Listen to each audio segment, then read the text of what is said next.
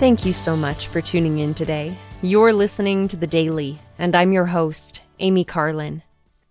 I recently read a story shared on the Church of Jesus Christ of Latter-day Saints' Facebook page. Sister Michelle D. Craig said, "It has been about 20 years, but I still remember how devastated I was when I learned I had hurt a friend's feelings.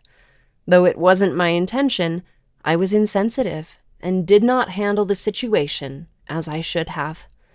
I approached my friend's front door, heart pounding, to apologize.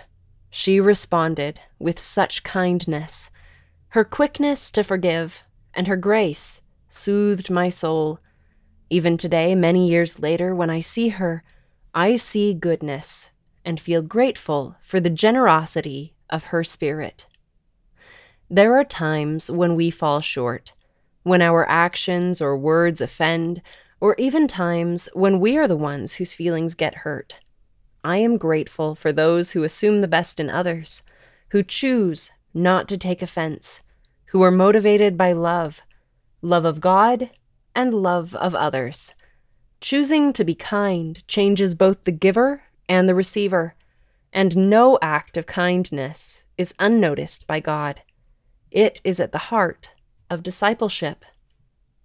Like Sister Craig, I believe that most of us have been on both ends of this situation. We have each inadvertently and unintentionally hurt feelings, and we have been hurt by the insensitive actions of others. But the Lord has taught us what to do in both of these situations. When we have hurt someone and need to scrape together the courage to humble ourselves, we can remember Matthew 5. "Therefore, if thou bring thy gift to the altar, and there rememberest that thy brother hath aught against thee, leave there thy gift before the altar and go thy way. First, be reconciled to thy brother, and then come and offer thy gift."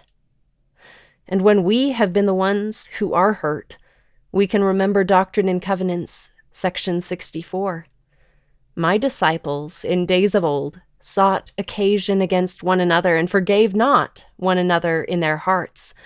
And for this evil they were afflicted and sorely chastened. Wherefore I say unto you that ye ought to forgive one another. For he that forgiveth not his brother his trespasses standeth condemned before the Lord, for there remaineth in him the greater sin. I, the Lord, will forgive whom I will forgive, but of you it is required to forgive all men. And ye ought to say in your hearts, Let God judge between me and thee, and reward thee according to thy deeds." Both of these situations can be equally challenging, but the reward of reconciliation is always worth it. Choosing to be kind is always worth it, and it is, as Sister Craig taught, at the heart of discipleship.